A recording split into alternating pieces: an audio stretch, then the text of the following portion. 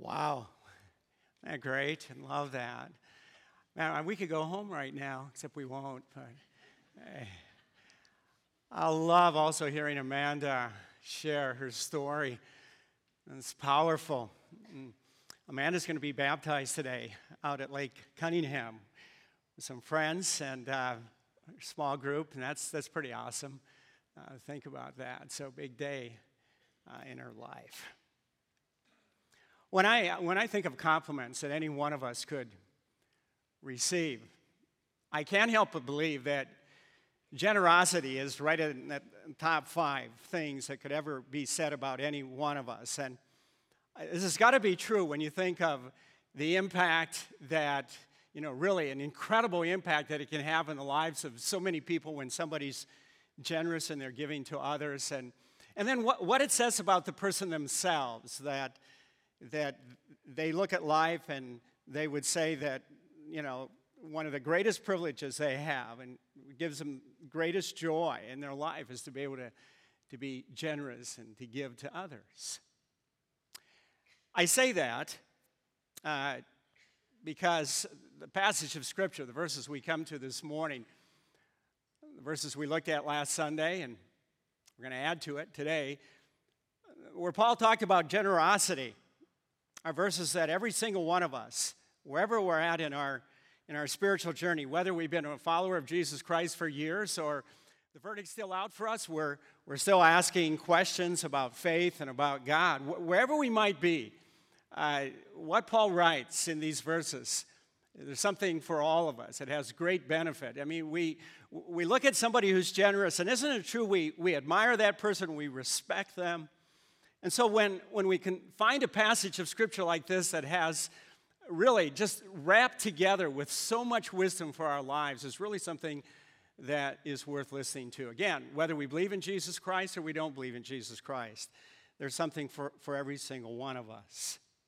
A set of verses that I'm talking about are included in a letter that Paul wrote to a young man by the name of Timothy. And if you're familiar in the book of Acts, it describes the beginning of the church. One of the things we learn is that Paul traveled. He went from one key city to another in the Roman Empire and planted churches in those cities. And then he spent time with those people. Then before he left, he would appoint leaders over those churches. And Timothy was one of those pastors that Paul appointed to lead a church. And so Paul wrote Timothy 2 letters.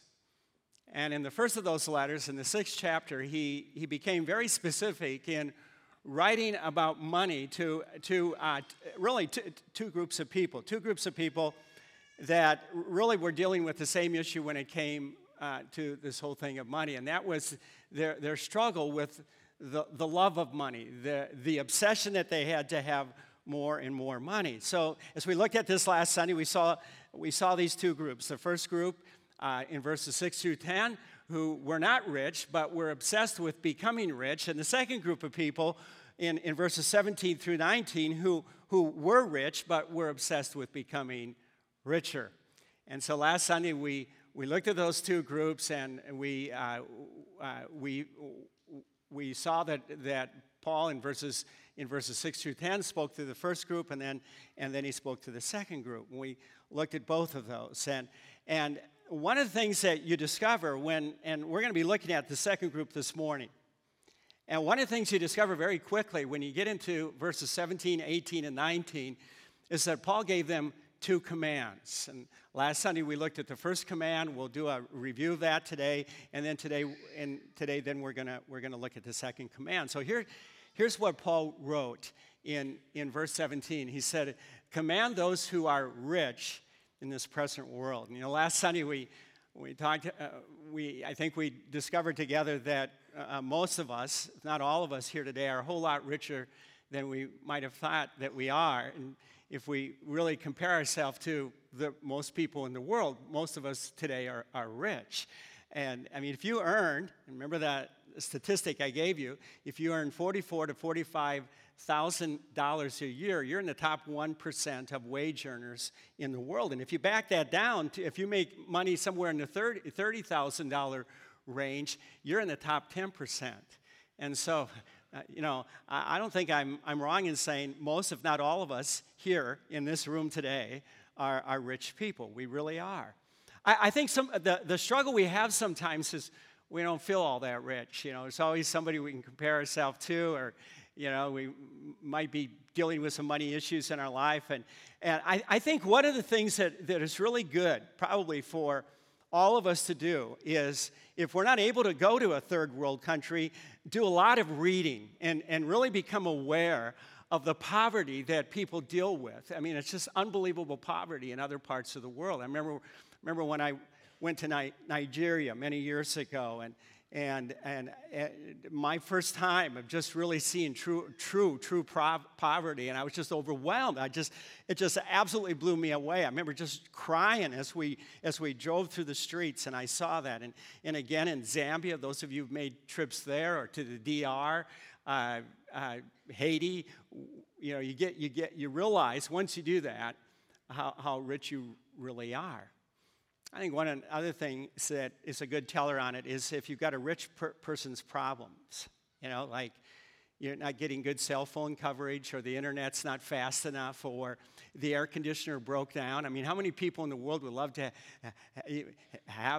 even have an air conditioner, or the cost of gas to put in your car. I mean, a lot of people would just love to have a car, and we talk about rising health care costs. There's many people in the world don't even have any health care. I mean, I could go on and on, like, the Cox man saying he's not going to come to your house until, somewhere between 12 and midnight, those kind of problems that we all have to live with. So the truth is, by national and certainly by international standards, all of us are rich. And so that being true, here's what Paul says to you and to me. He talks about, as we saw last Sunday, he pointed to two dangers of us being in love with money, loving money, being obsessed with having more and more money. One danger is the danger of being arrogant. The other one is what I've called misguided hope, all right? And so here's what he said again. Command those who are rich in this present world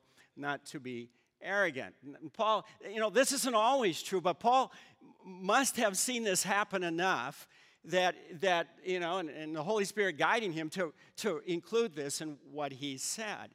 And what we're talking about here is that sometimes the tendency of somebody when they become rich to begin to think that the richer you are, the smarter you are, and the better you are than everybody else. And you have this kind of a mindset, then you begin to think to yourself that you deserve the best all the time, which is, a flat-out lie.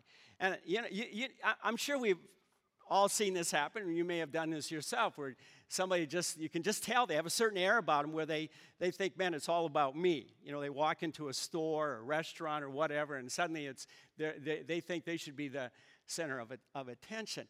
It doesn't always happen, but it happens enough for Paul to say something about this.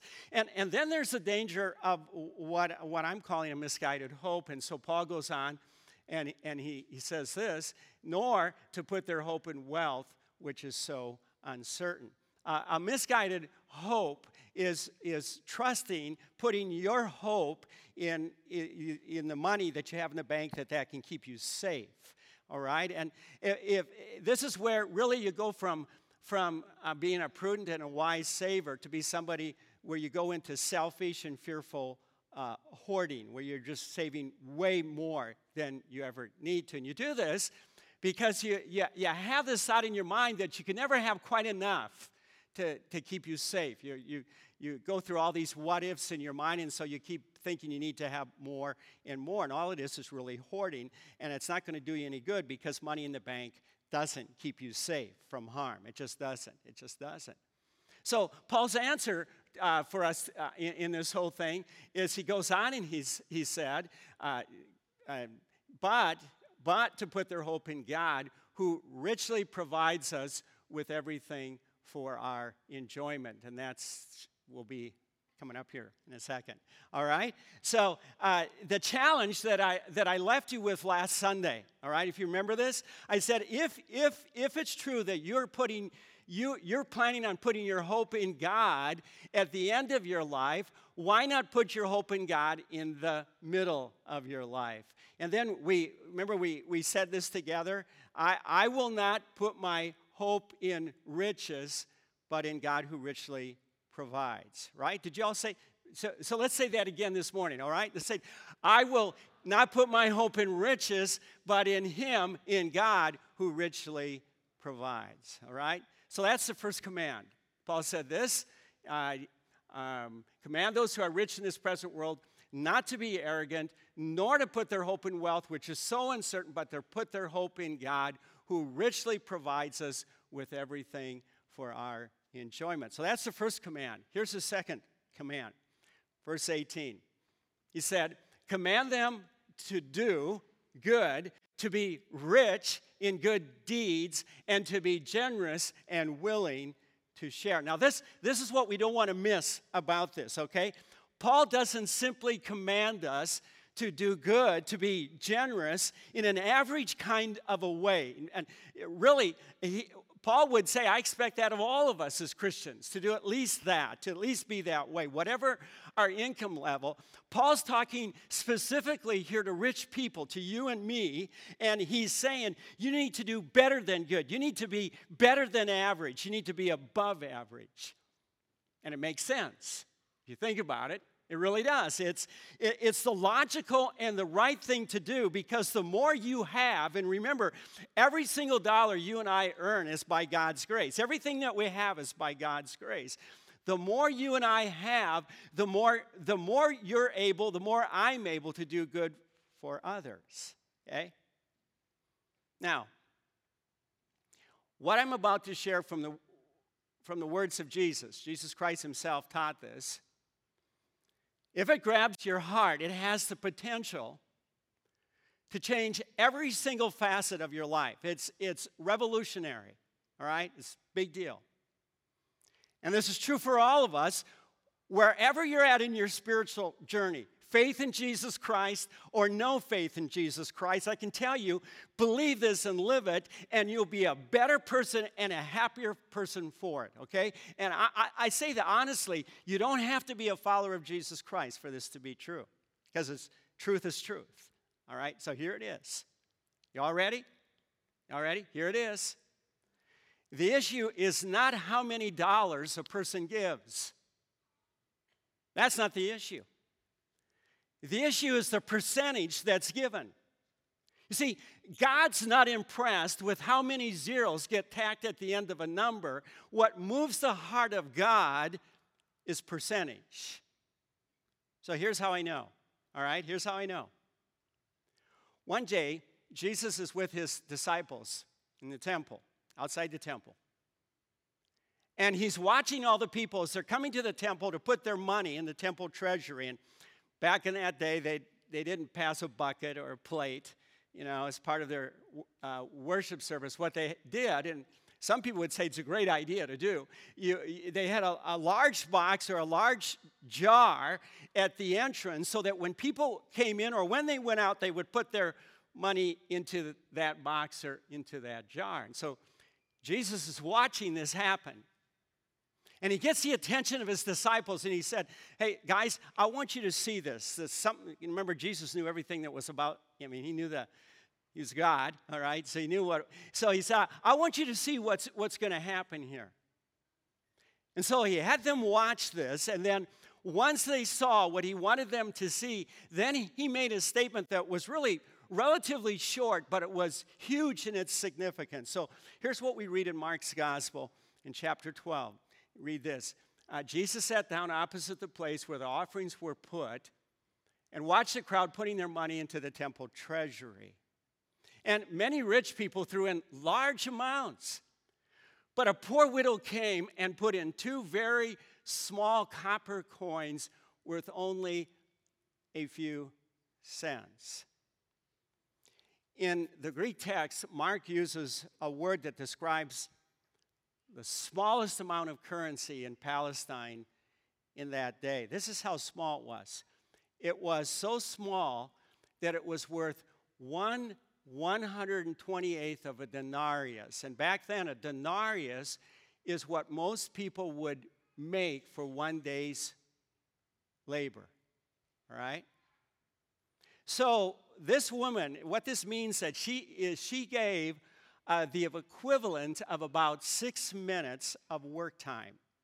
That's all she had. It's all of it. She took these 2 very small copper coins, she put them in that treasury box, and Jesus made this very significant observation. Mark writes, calling the disciples to him, Jesus said, truly, and I love whenever he says that. Whenever he says, truly, I tell you, what he's really saying is, listen up, guys. He said, this poor widow has put more into the treasury than all the others. They all gave out of their wealth, but she, out of her poverty, put in everything, all that she had to live on. What percentage is everything? Huh? 100%. 100%. That's what she did. And so Jesus is saying to his disciples, she was richer than all the others. And they could have come back and said, well, how's that possible? All she gave was pennies. To which Jesus would say, because zeros on the end of numbers don't move me. Percentages move me. In the kingdom of heaven, it's about percentage giving. It's the percentage that you give from what you have. It's not about the number of dollars that's given that moves the heart of God. So here's what Jesus is teaching, and you and I need to understand, okay? This is really important.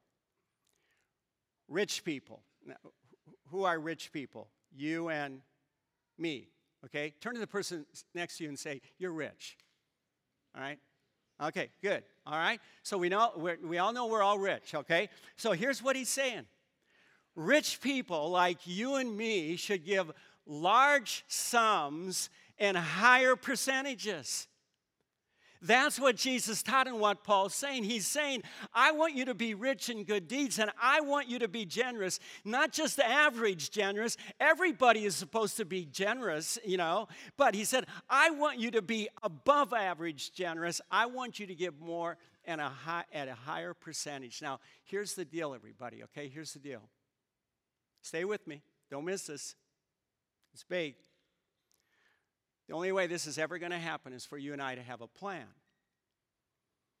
A plan where you make 3 decisions about where you spend your money. You decide the percentage you're going to give of your income, how much you're going to live on, how much you're going to save, and how much you're going to give away. The percentage, okay? Each one of those.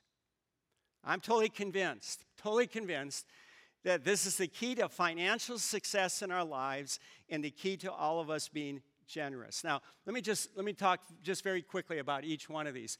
First of all, the percentage of your income that you're going to live on. So, obviously, you got to do your homework.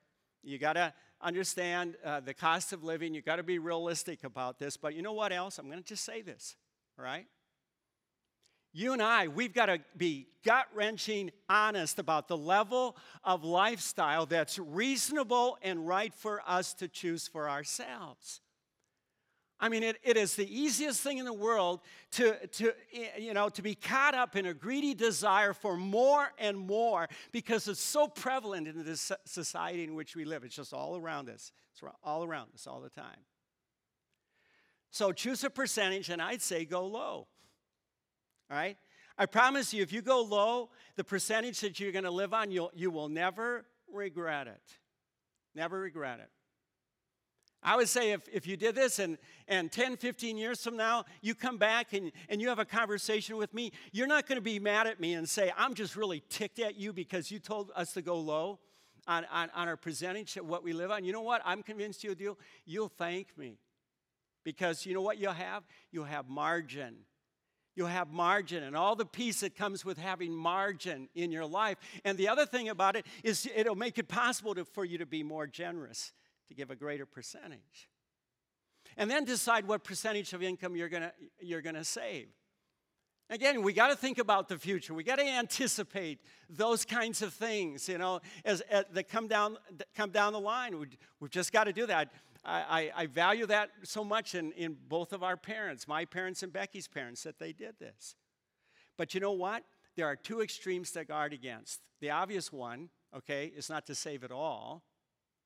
And the other one is to save too much, so where you're really hoarding. You're not just saving, you're hoarding. You're saving way too much. We talked about that last week. Then the third thing is deciding the percentage of your income that you're going to give away. And there's two commitments that I believe that we need to make, okay? Number one is what we call priority. We've got to not only decide the percentage we're going to give away, but we got to give it first. Before we spend anything else, it's got to be the first thing that we give. So we don't, what we give to God isn't an afterthought. We're not putting God second. We're putting God first, and we're putting the needs of other people first, okay? So it's got to be a priority. And then our giving should be progressive, all right? Progressive. Now, I grew up in a family where my parents gave, at the very least, 10% of everything that they earned. And they were committed to this. And my dad was a farmer, and they did it in great years, and they did it in years that were not great at all. Great harvest, bad harvest. They always did it. They were committed to this, and I am so thankful for that. It was true for both Becky and I. We both grew up on farms, and neither one of them were big farms. They were small farms, and my dad never bought anything new, and neither did Becky's dad, that kind of thing. But it was kind of fun. It was kind of fun about the whole thing, how faithful God is. My mom died relatively young, and my dad remarried several years later. And this is kind of a family joke that we all is that the woman he married loved to swim, did laps. And so he bought a house. When they bought a house, my farming dad in his upper 70s bought a house with an in-ground swimming pool. I was just like, Dad, what. But the cool thing about it is, God was faithful. I mean, he trusted God. He was obedient to God, and man, he finished his life, and he had a lot of money in the bank. Okay. Becky's dad, same thing. Man, so careful with their finances all the years. 7 kids, like whoa. But you know what? And her dad died shortly after our son died, 2 weeks later. And Becky's mom is living great. I mean, she's got a great little condo she lives in, and they got money in the bank. The rest of her life, she's taken care of. You know what? God was faithful. But here's the point, okay? Here's the point. For some of us, we've reached an income level, if we're really honest with ourselves, if we're really honest, okay, we can and should give more than 10% of our income. For us to remain at a level of 10% with what's left over to spend on ourselves is simply selfish and very, very, very far from being generous. And it's easy to do the math.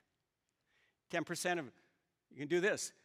10% of 30,000, 10% of 40,000, 10% of 70,000, 100,000. Just keep doing it all the way. Stay at 10% at every income level, and what you have left to live on keeps on increasing, right? Am I right? I just want you're all with me, right? Get what I'm saying? So, you know what? It reaches a point for some people, and that can be true of some people even here, that living on 30% or 20% or even 10% gives them far more money to live on than most people have at 90% of their income, okay? So generosity is recognizing that as our income goes up, we can and should give a greater percentage of what we earn. We're honest with ourselves about this, and we progress to a higher percentage of giving. And it takes gut-wrenching honesty to do this. I mean, it's so easy, isn't it, to keep upping our lifestyle expectations as we lose, as we earn more money. You see, at some point in our life, we got to draw the line in the sand and say to ourselves, enough is enough. I'm not going to live beyond this. I don't have to live at a higher lifestyle. Okay?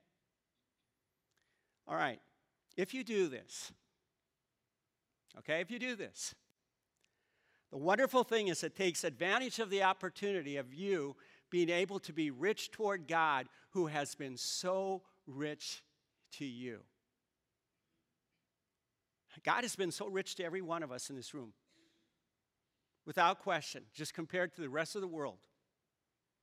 And what it does is it makes it possible for us to be able to give more to help others spiritually and physically in all kinds of ways. And it's also a very effective way for us to loosen our grip on stuff.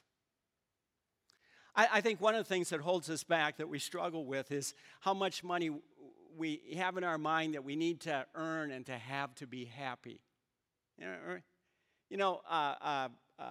Forbes magazine recently had an article on this, the research that's been done, and what they found is that once somebody reaches that point of $75,000 a year, and I know there's some of us in this room haven't reached that, okay, but a lot have, that you go beyond that number, you're not going to be any happier. And they found that to be true. It's like it kind of goes up as you go to that number, but they found over and over again in their researches, once you get to that point, more money, that's not going to make you any happier. That's like you only need so much, really, to be happy. Now, I say that knowing that some make way less than that in this room, okay? But just as a point of reference for some of you who make that or make more than that, it's not like if you have more, you're going to be happier, because you're not. Okay? What they found is what really makes people happy is what people do with their money for others. Not a surprise, is it?